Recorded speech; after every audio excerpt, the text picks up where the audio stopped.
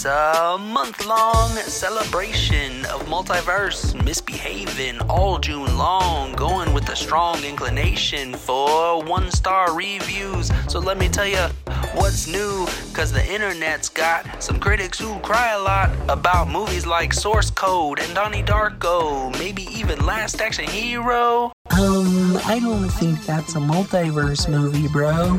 Oh no, you seen that other one? It's called Everything Everywhere All at Once. Yo, I heard it got some cool martial arts stunts. And last in order, but not of importance, I've got Doctor Strange in the Multiverse of Madness, cause some people think it's full of drabness. If your review is gonna talk shit, I'm gonna call up the internet. And we're gonna make fun of it.